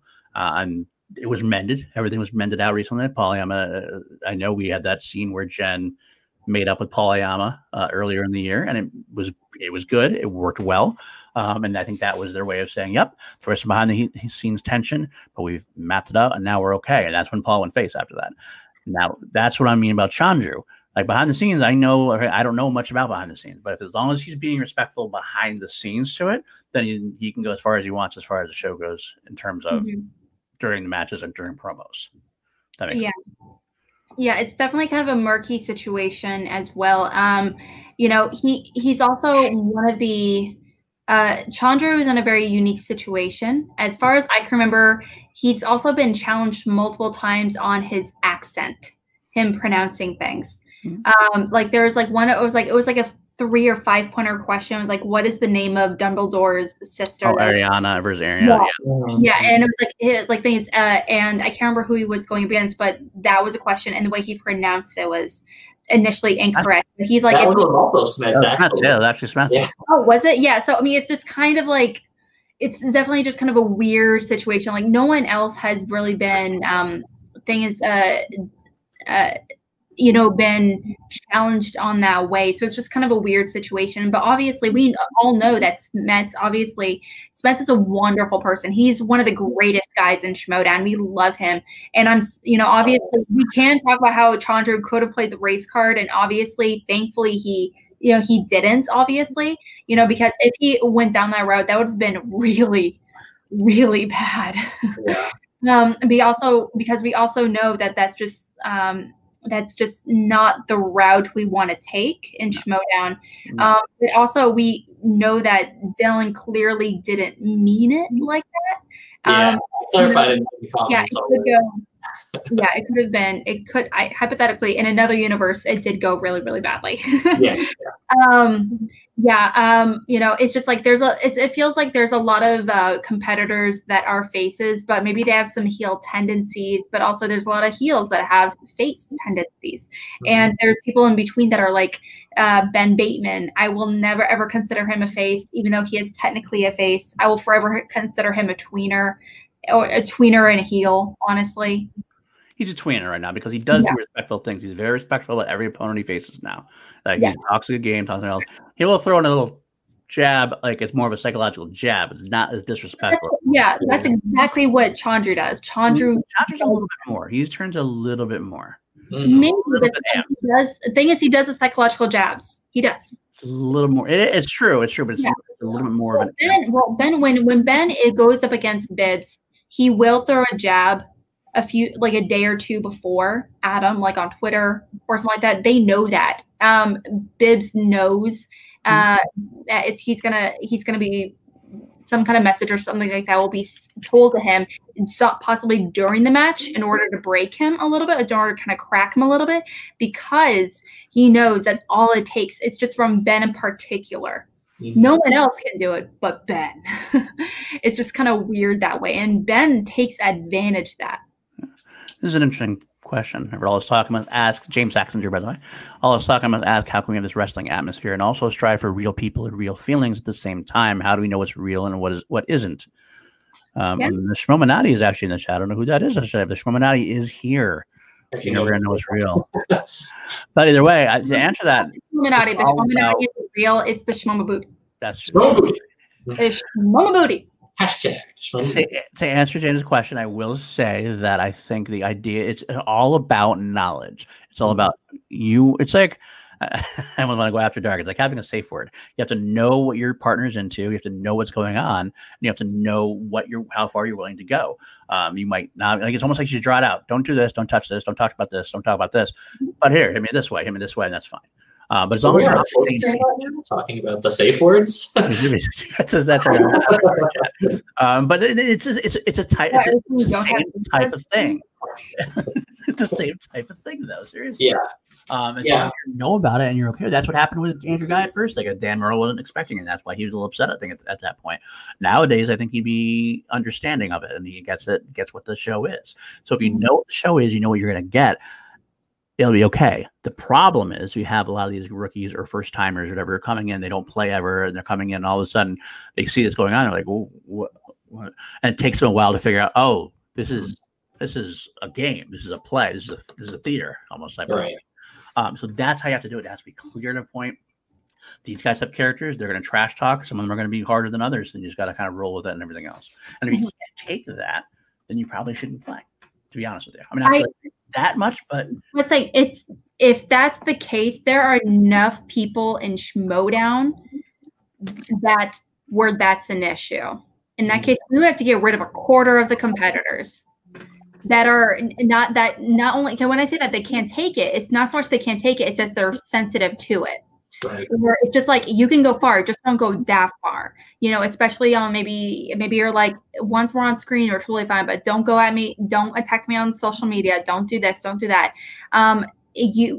So where it's iffy. I know several competitors that have been like, yeah, I just was not okay with it from the get-go. And we had a conversation before, but after being in it, I was like, nope. And that's just like you have to be okay with it in order to compete on this level now, where we have such so many different types of heels. Like, there are some competitors that are like, when it comes to working with Video Drew, it's just like, they're like, oh man, I don't know if I can do that, just because, she's whipping out her dolls. It's distracting. She does a character, and sometimes you don't know how to work with that. Right. And so you got to be okay with a lot of different personalities, and you got to be okay with different types of heels and that kind of heel behavior as well, in and out of the match. Absolutely. And I think at this point, this level, you got to understand it. You know what's going on. It's not like this is back in the day when Andrew Guy and Ben Bateman were starting. When they started their antics, the league wasn't all like that. It was basically John Roca and then them, a few others here and there. Nowadays, you got to know what you're getting into when you're walking in. And you got to lead it. So it's more on them now, I think, at this point than it was before. You got to understand what you're doing, understand what you're doing. And it's fine if you want to tell them. You absolutely should be able to say, look, you know what? Don't talk about my mama. Or something like that. Like, you say, you can hit me anyway, just don't talk about my mama. I don't like that. Or whatever. And that's okay. And people, like Andrew Guy and the heels or whoever, have to respect that and move on with it. And that's the only way you're going to get a give or take. I mean, you're adding another conversation we can have, and I don't want to talk about it tonight because we already started. It would be around 2 hours, is how the fans are involved in that as well. But that's a totally different avenue we should go down at someday, maybe next week or something. But as far as the competitors themselves, know what you're getting into, be upfront about what you can take and what you can't. And I think most people would be okay with understanding and taking it and just moving a different way. Yeah. Real quickly before we wrap up tonight's episode, we got to get down to the nitty gritty. Dylan, what's your safe word? Hand banana. That's a solid one. All right, Paul, what's your safe word? Purple. That's it, just purple.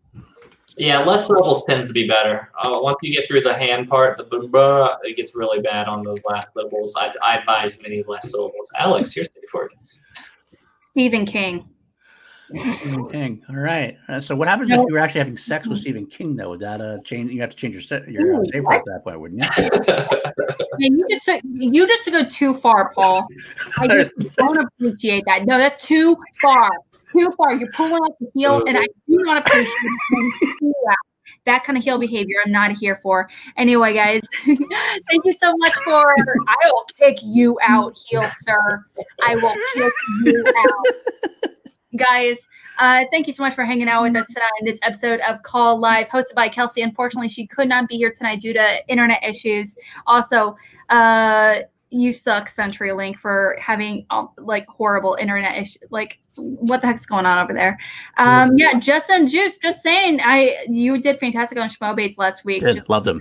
I would, yeah, pretty fantastic. Rock that guitar. Oh, guitar is iconic.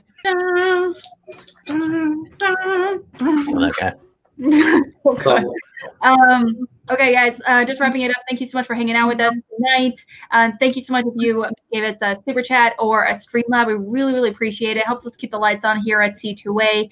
I can't tell you how much it means to us. But last but not least, Dylan, where can we reach you, find out what you're doing, and also where are we going to learn more about your safe words? Ooh, you can always catch me on our Twitch Hangouts. We're doing Twitch Hangouts randomly, to be perfectly honest. Try to get a schedule at some point, but are we? Yeah.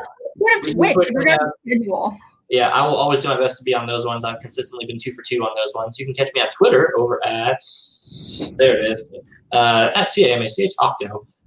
You can, yeah, I don't tweet much, but I do appreciate followers. It makes me feel important, spectacular. Thank you. And if you want to, for whatever reason, follow me on other channels talking about other movies, you can go catch me at Let's Make an Effing Podcast. I do movie reviews there. We're on season 3. I've gone through a whole bunch of stuff.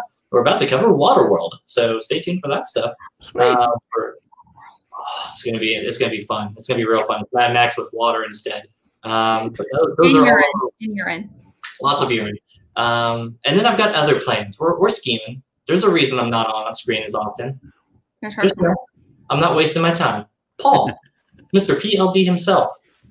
Everybody knows where they can catch you at, but you go ahead and remind them. At Paul_Denuzio. I also play our ad for tomorrow's show, because you can find me on Chilled Action with my favorite co-host, Danielle Ramirez. Here's this ad for tomorrow.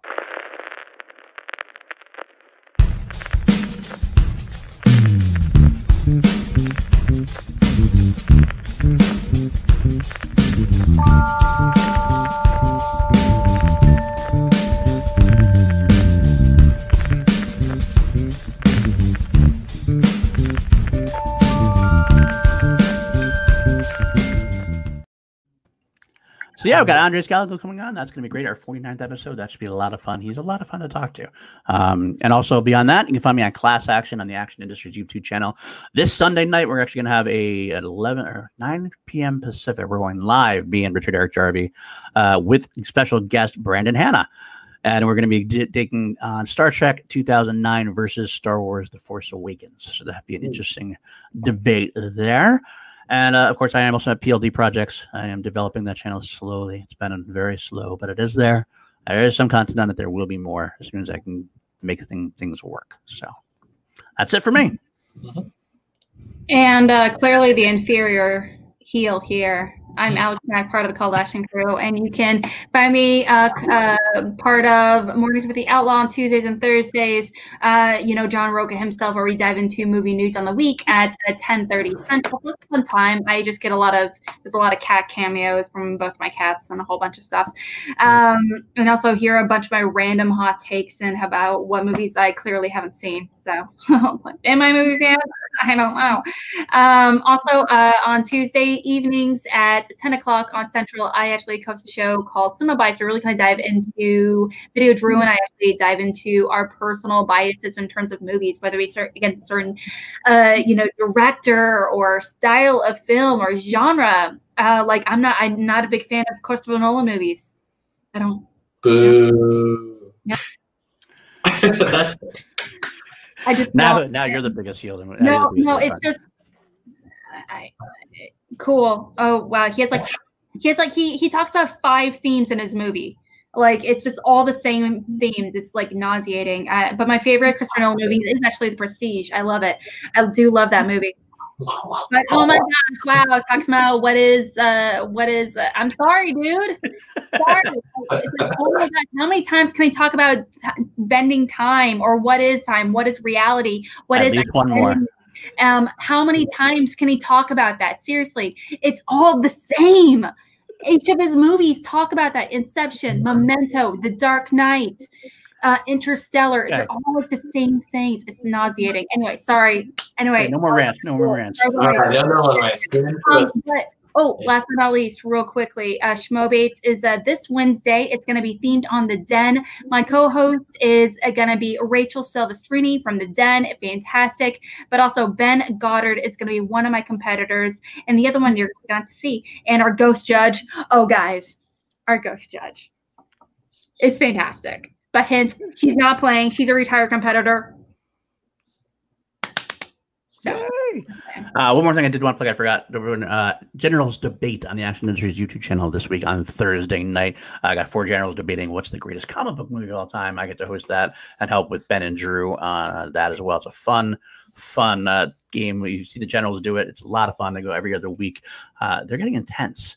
They've gotten really intense. They've been studying for trivia, because there's a little bit of trivia involved. They've been like studying old Ben and Drew AMA episodes, trying to just see what they can do to like see what makes them tick. And like, it's totally like off the wall. I love it. I love it so much. So come do that as well. As a winner of an episode of a generals debate, you know, you have yet to come on my level, you know. I can't afford the general level. Guys, but thank you so much for hanging out with us. We really do appreciate it. And yeah, we'll see you here later this week. Next week we got a bunch of breakdowns and stuff coming to you, so definitely stay tuned. But guys, keep watching movies. We'll talk to you later. Bye. Bye guys.